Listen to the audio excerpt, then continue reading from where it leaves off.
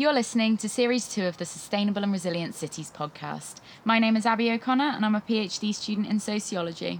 And my name is Ronnie Hughes, also a PhD student in sociology, and we are your co-hosts for this series. And in this series, we're going to be discussing navigating our way through doing PhDs in a global pandemic. And all that might entail, with all kinds of people.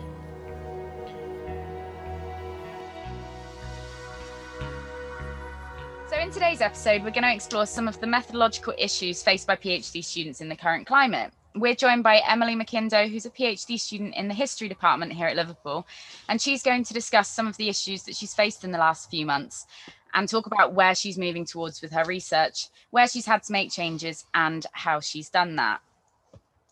Hi, Emily. Thanks for joining us. So if we could just start with kind of generally in these uncertain times, how are you doing? I'm doing all right, thank you. I'm kind of quite lucky that I have no real responsibilities, so it's going all right. Yeah, I mean, we'll get on to how you're doing with the university and all of that. We're quite keen on this second series that, well, we check how everybody is, because, you know, this isn't it's not what we all signed up for, is it? It's just like... No, well, thank you for asking. But can you tell us about your PhD in 2 minutes or so? So what are you doing?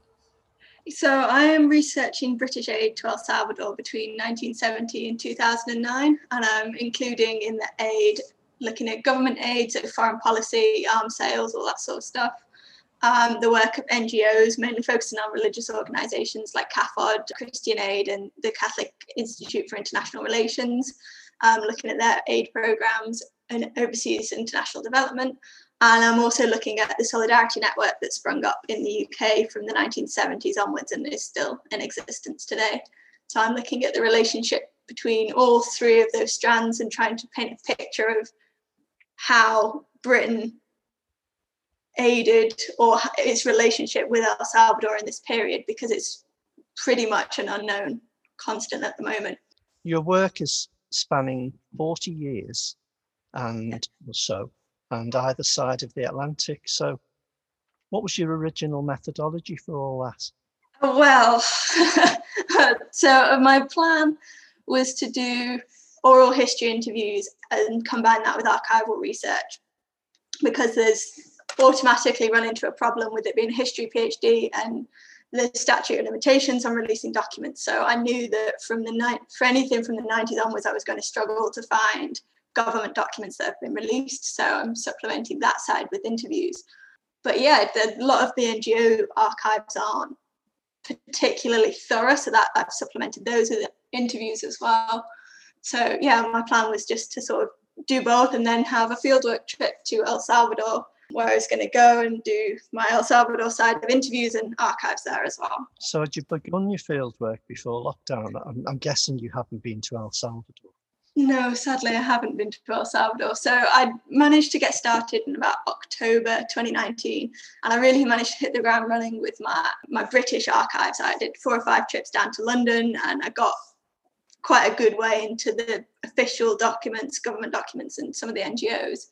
And I was planning to go to El Salvador in sort of April, May time this year, but obviously that was not possible. So there's a bit of advice for others there, isn't there? So you're just starting year 3, are you now? Or about? In January I'll start my 3rd year. Yeah. So you were comfortably and only just into your 2nd year when you started your fieldwork. Okay, yes. I'll remember that, as I'm comfortably and only just into my 2nd year. So I'm comfortably into my 3rd with a long way to go. Yeah. Can I just jump in there, Emily, and ask, how did you, just out of interest, how did you recruit your participants, the ones that you were going to be interviewing before COVID-19 happened? So I started off, my supervisor, Andrew Redden, has already had some links, especially in El Salvador, because we both work with Music for Hope, which is a music charity in El Salvador. So through that, we were able to foster links, and he had some links with the UCA, which is the University of Central America in San Salvador. And I also already had some links with some members of staff at CAFOD, because I'd done some work with them before. And it was just a case of focusing on the initial contacts and saying to them, well, you know, you were around, you were doing this, can you put me in touch? And that's gone quite well, actually. That's been quite a good tactic. Every interview I've done, they've said, oh, well, you should speak to this person. Here's their information. And so it's been quite an organic and quite a good flow of getting participants. I've hit some roadblocks with people that I've been given their contact details. I've got in touch and not heard back from them. But I think that's to be expected. I think I've got a good way through most of the people. I kind of had an idea of if I could get hold of them, I would like to speak to them, or the types of people that I would like to speak to. But I've definitely done more interviews than I was planning because people have suggested, oh, well, I've got this friend, or I stayed in touch with this person or that person. So I think it's a really good way of, that's snowball sampling, isn't it? That's how I do my interviews on the most part. And I think it's really good because once you interview someone and they get a deeper understanding of your work, then it's much easier for them to recommend people that they know directly, as opposed to kind of identifying people based on what you know of them before actually having done any interviews in depth. So I think it's a really, really good way of doing it. And also, people are more likely to take part in research if they're doing it through people they know. Yeah, I think that's gone really well. One of the things that has gone really well with my fieldwork has been once I've been able to sort of tell people in the beginning, I didn't really know if people were around or who was even involved in some of the organizations that I'm researching. And so when I've casually mentioned it to somebody at the end of an interview and be like, oh, did you happen? And then it sort of opened up a lot more doors than I thought. So yeah, that's been good. Well, that sounds great. And that sounds like a textbook. Well done, Emily. And then there was a global pandemic. So what specifically in your research has changed now because of COVID? So I've had to reconsider pretty much my methodological approach has stayed the same because I'm still using oral history interviews, I'm still relying on archives. But I've had to reconsider what I thought or I was hoping to get from my trip to El Salvador and see if I can almost recreate or source that information from the UK, whether that's a case of trying to do interviews online, which is much harder, trying to cultivate those contacts without actually going. The archives generally aren't digitized. The archives are generally quite difficult to get hold of and to get access to. So I've had to think about the information that I wanted and think about it from other perspectives and see if I can find that information from the UK, which has been interesting. Have you conducted any interviews online yet? Yes. So I managed to move, when the pandemic hit, I managed to move all of my scheduled interviews online. So I'm using Skype mainly. So I've done 7 or 8 online now. And how? Had you done some of your interviews before you'd moved online, right? So yeah. Can we talk a bit about any differences between face-to-face interviews and online? Any good bits or bad bits between the two? I think it's really interesting for students. Obviously, new students will probably be doing online interviews, and those of us that are in the middle of field work, it's useful to kind of reflect on anything that you've learned or things that have been difficult. Yeah, I think for the main part, doing them with video calling is fairly the same because you get, for me, it's like I'm trying to get the story and I'm trying to get them to talk. So I'm not looking for, I'm not as reliant on like physical cues or like that. I don't need to be in front of them for my interviews, I don't think. So with the video call ones, it's been exactly the same almost. It's been, some of them have taken a little bit more persuading and a bit more convincing of it will be fine. I've considered all the security aspects and these are the procedures or the steps that I've taken to make sure that it will be secure and all of that will be the same. But I think some of them where video conferencing isn't possible because some of my research participants are a little bit older and aren't as comfortable with that technology. So I've done a couple over the phone and those generally haven't been as successful. They've been fine, but they've been more challenging and I've had to, it's difficult. I struggle a little bit knowing when they're done talking and when you're going to jump, whether you're jumping in to interrupt them or whether they're just thinking about it. And for a lot of them, I'm asking them about stuff that happened in the 70s. So they need that time to think about and remember the answers to the questions because I don't always provide a list of questions. And sometimes well, a lot of the time they'll start talking. I was like, oh, I didn't know you were involved in that, because they're all involved in everything is what I'm finding. So I prepare questions on one thing and then want to ask about another. So they may have sat down and thought about one thing, and then if I ask them, they need the time. So I struggle a little bit with over the phone when you can't physically see them, see whether they're thinking or see whether they're done.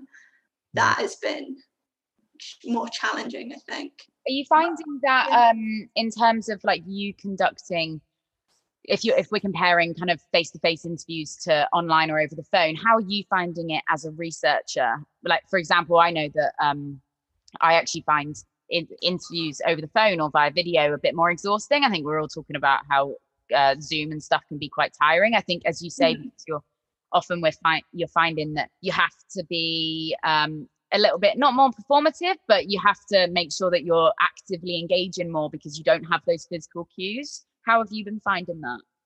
Yeah, I think that's all very true. I think you have got to put more effort to make them feel at ease, especially if they haven't done this. Like, I've done quite a few interviews online now, so I know what I'm doing and I know where I'm going with that and how I want that to go. But you also have to take into consideration like the awkwardness of if the internet cuts out, even worse if it's your internet, and you have to sort of play that off and she's like, oh, yeah, no, it's fine. I know it interrupted what you were going to say and you're not going to go back to what you were going to say, but don't worry about it, sort of that sense, I think. But I have found one benefit of it is that when the internet connection on both ends is really good, it's a lot better for transcribing because it's clear. Because I've had, when I was meeting people and doing face-to-face interviews, I would meet them where they felt comfortable. And sometimes that would be, oh, let's go to the restaurant, I'll meet you in this cafe. And it's so difficult to transcribe with the background noise. Yeah. And I know that that's one of the things you probably shouldn't do in an interview, but I just sort of went with where they felt comfortable. So that's been a benefit, I think, that it's been easier to transcribe. Yeah, I hear what you're saying though about, missing, particularly on the phone, the visual clues. Yeah. Even on Zoom, even doing these podcasts, sometimes the questions we don't ask get the best answers, and you can kind of see them coming when somebody thinks of something and then talk about something tangential. So I can see that that's really, really difficult. I heard you mentioning security as something that you'd coped with and that was going well. But I suppose my question is, 30, 40 years after El Salvador was a huge public news item, is security still an issue for some of the people that you're interviewing now? To what extent is it? Yeah, so it's definitely an ongoing issue in the country. But for the things that I want to talk about, it's generally safe to talk about, the civil war and the violence, because that is accepted. But there's an ongoing gang problem in El Salvador at the moment, which has been emerged since the end of the Civil War. Talking about that with participants would be really difficult, but I'm not touching that. So when I talk about security, I mean like making sure that the video call is end-to-end encrypted, and making sure that it's not going to be hacked or like Zoom bombed or anything, and just giving people that sense of mind, that peace of mind that what we're talking about. Because some of the people that I've interviewed were involved in really interesting but quite radical, and I have offered anonymity to participants. So if they've asked for anonymity, I also need to make sure that they feel secure and that they feel as secure as if I was there. Yeah. So then on the back of that, can I ask, because obviously, aside from the content specific things that you're talking about here that your research has to take into account, obviously we all have to do fill out ethics forms and get ethical approval. I know a lot of us that shifted to online, we all obviously had to make changes to the ethics form, and there might be some students that haven't necessarily done that yet. I'm assuming you did that. If you did, how did you find that? Was it quite a smooth process? Was there a lot that you had to take into account? No, it was really straightforward. Because I thought about like end-to-end encryption and that sort of stuff, I just had to point out that was what I thought about, and then that was the program I was using. But it was because it was only a minor amendment to my ethics form. As it happened for me, it just got approved straight away, so I didn't really have to It took a while to make sure that the wording was right, but it was only a minor amendment because I was still doing interviews and I'd considered that I might have to do some interviews online anyway.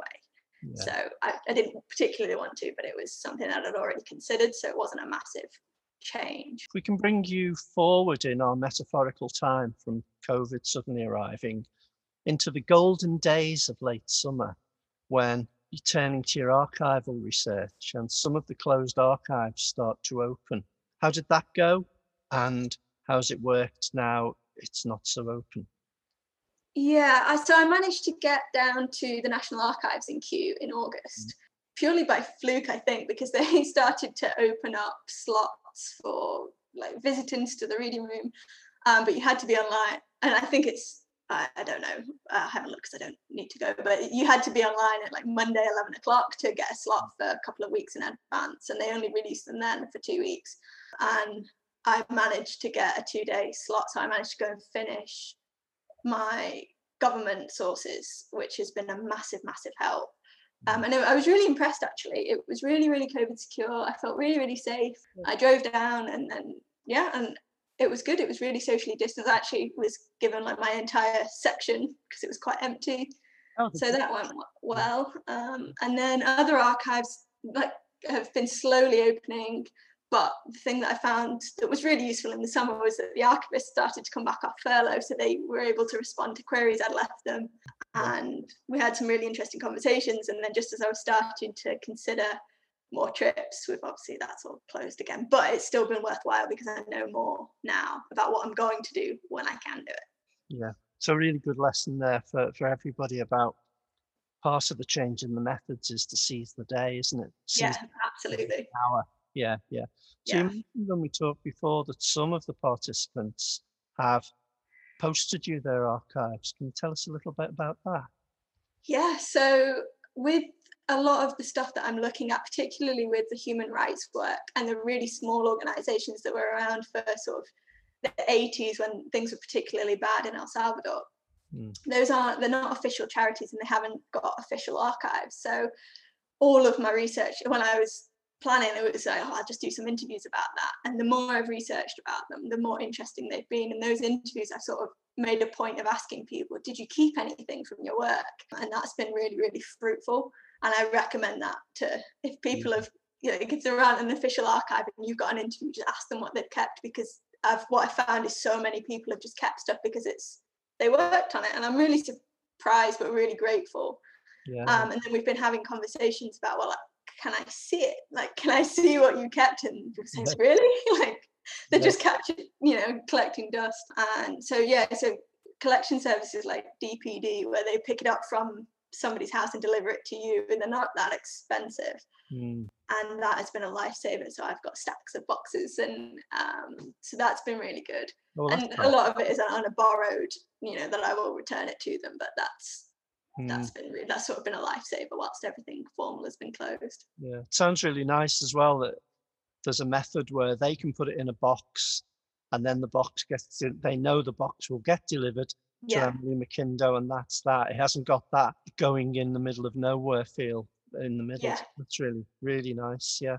So one thing that we found talking to other people about this, doing things differently, and I've found it myself, even with books from the library, about using them more, thinking more deeply, really, about what I'm doing. Has that happened for you, would you say?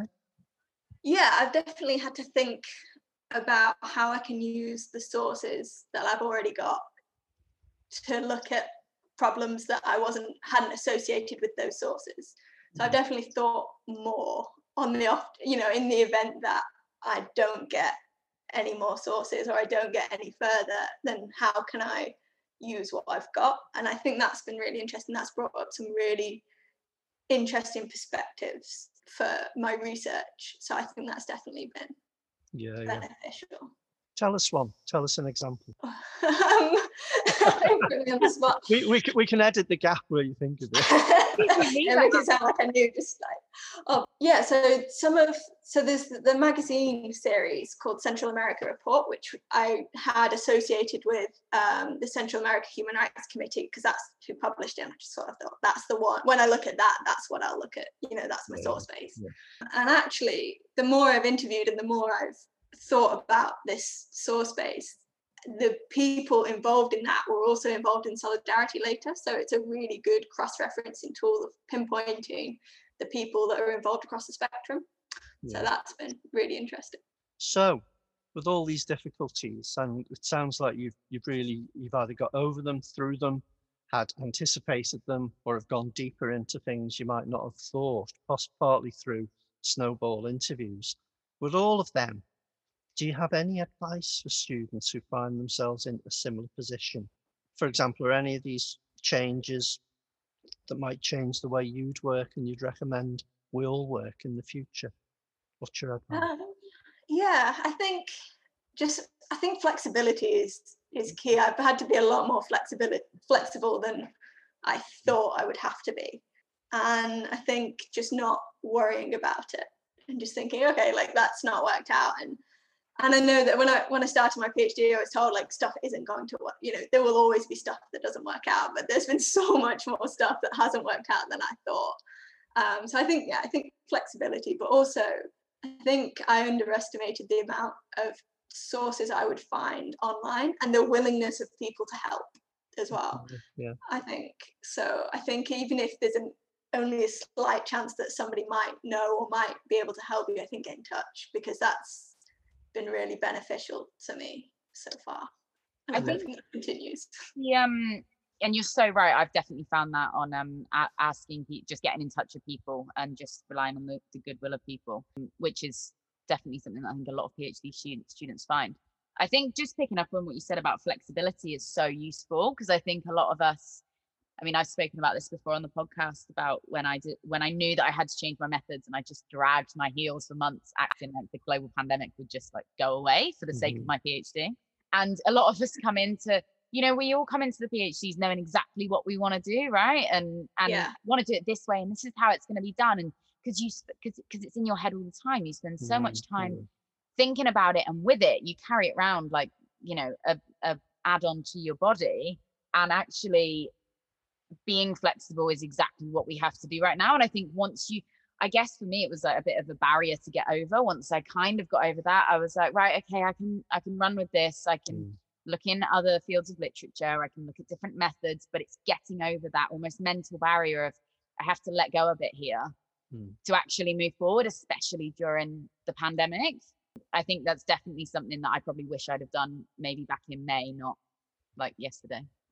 Yeah, I definitely agree. And I think that there's an element of it's not a waste of time if you have to switch direction slightly, because you can always come back to that if there is a way around that block. So I think the way I've kind of coped over the pandemic is like, okay, I'll go down this route, I'll hit a roadblock, let me switch. And it's not wasted time, because I will come back to it.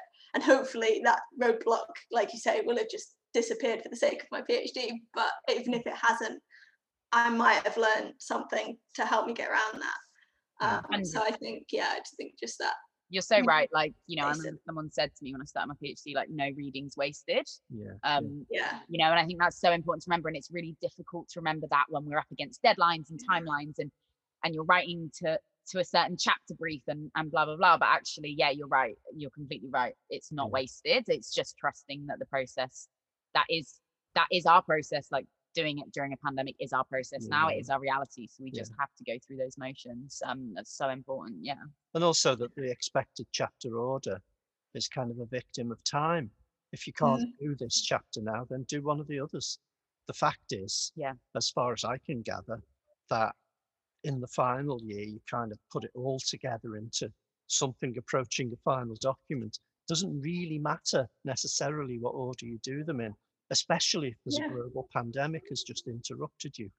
That's a pretty decent reason to get on with something else while you can. So it's a study of time, isn't it, really? Yeah, definitely. Yeah.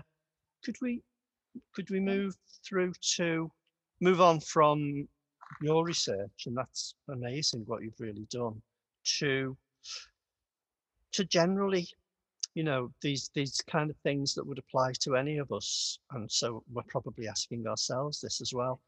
How's the writing going? Um, yeah. You can lie, it's fine. We're not your supervisors, so we are Yeah. sending this to them. Yeah, I mean, I've made some good, it's like you say, it's not written in order, and I think I've made some good starts, and I have honestly written drafts and thought, I'll come back to that. So I've got a sense of where I'm going with it, but I think it will be better this way, rather than like hyper focusing on one thing till it's perfect or till it's as close to as possible. I think I've thought about how now I have more of a sense of how they all interact, or how, in theory, how they all interact, like when I finally write them down. But no, it's going okay. And I think that this pandemic time has been a blessing in a very small way, that I've been forced to sit down and start writing. So whereas I would have spent the year quite busy, I've had more time to sit and think about it in more detail and get stuff down on paper, which I'm sure will benefit me in the long run. Yeah. Well, that's good. So not all bad. And Not at all. how's the support going? How's it working with your supervisors, since I mentioned them? How's the online and general support working out? Really well. I think it's been really well supported. I think like the online supervision hasn't been a problem. It's, if anything, has increased in regularity, and they've been really supportive in all the roadblocks. And I've had a couple of meetings where I've gone, you know what, I haven't got any further because these are all the problems I've got. And it's been really useful to sort of talk those through. And I think the department, like especially this semester, there's been a lot more of a push on like getting everybody together and trying to like offer online training and online events to replace what we would have done in person. And I think that's been quite nice. And quite helpful as well to speak to everybody, and even stuff like this, like it's not just my fieldwork, that, and obviously it was never going to be just my fieldwork, but you do get the sense when you're home alone, you're like, oh yeah, yeah. Well, we get the sense that this is kind of like a recorded version of the conversations in a corridor with two people from another department that might help or might just be passing the time of day. So I mean, what have you missed about the university? I've mentioned there the sort of casual meetings. What else have you actually missed about the physical place? Yeah, I think they've not being in the office and not being able to see other people, even if it's just a casual like, oh hey, how's everything going? It just, I found that really reassuring of the first few years of having that physical reminder that you're not actually on your own in this, and that there is an entire cohort and that everybody's having all the same kind of problems. And I think that's probably what I miss the most, because I think everything else has almost been replicated. Yeah, definitely. Yeah. And I suppose the last from me, unless there's another one from Abby, we all met online, talking of online. So we all met you on the History Work in Progress group. Is there anything you want to say about what's happening next on that while you have the ears of quite a lot of people through that? Yeah, so that's a new sort of initiative from the history department, and I got involved in organising that with Emily Warrilow and Frank Thorpe. So we're all history PhD students, so we're all sort of coming to midway to the end. And basically, it's just, the concept is that there's a space for people to present problems they're having, or kind of half papers, or even as you did, a full, really good paper, and get feedback on that. Yeah, that was Frank, not me, just to clarify. So I think, and it was, I thought it was, we had the first one a couple of weeks ago, and it felt really nice to bring everybody together in a more informal space where we could say to people, this is, we've brought you together, we've kind of given a little bit of structure, but this is your space to get to know your colleagues, and also to bring up issues and to kind of get that reassurance that everybody's going through the same thing. So we've got, the next one is the 18th of November. And there's another one in December. I don't have the dates in front of me. And then hopefully we'll continue this on next semester as well. Yeah. Well, we can put the dates on the Yeah, the we'll put text them that goes Oh with yeah, it. That'll that would good. be really interesting. And anything else that you need. But anything else from you, Abby? No, I think that was so great. It was really nice to hear where you're up to, and you know, I think it's so useful to hear. Well, I think for me, it's just nice to hear how you've navigated your way around it and are like really, really positive about it. Probably because I'm all up in my own head about being dead negative about my work. Yeah. But that's, you know, my own issue.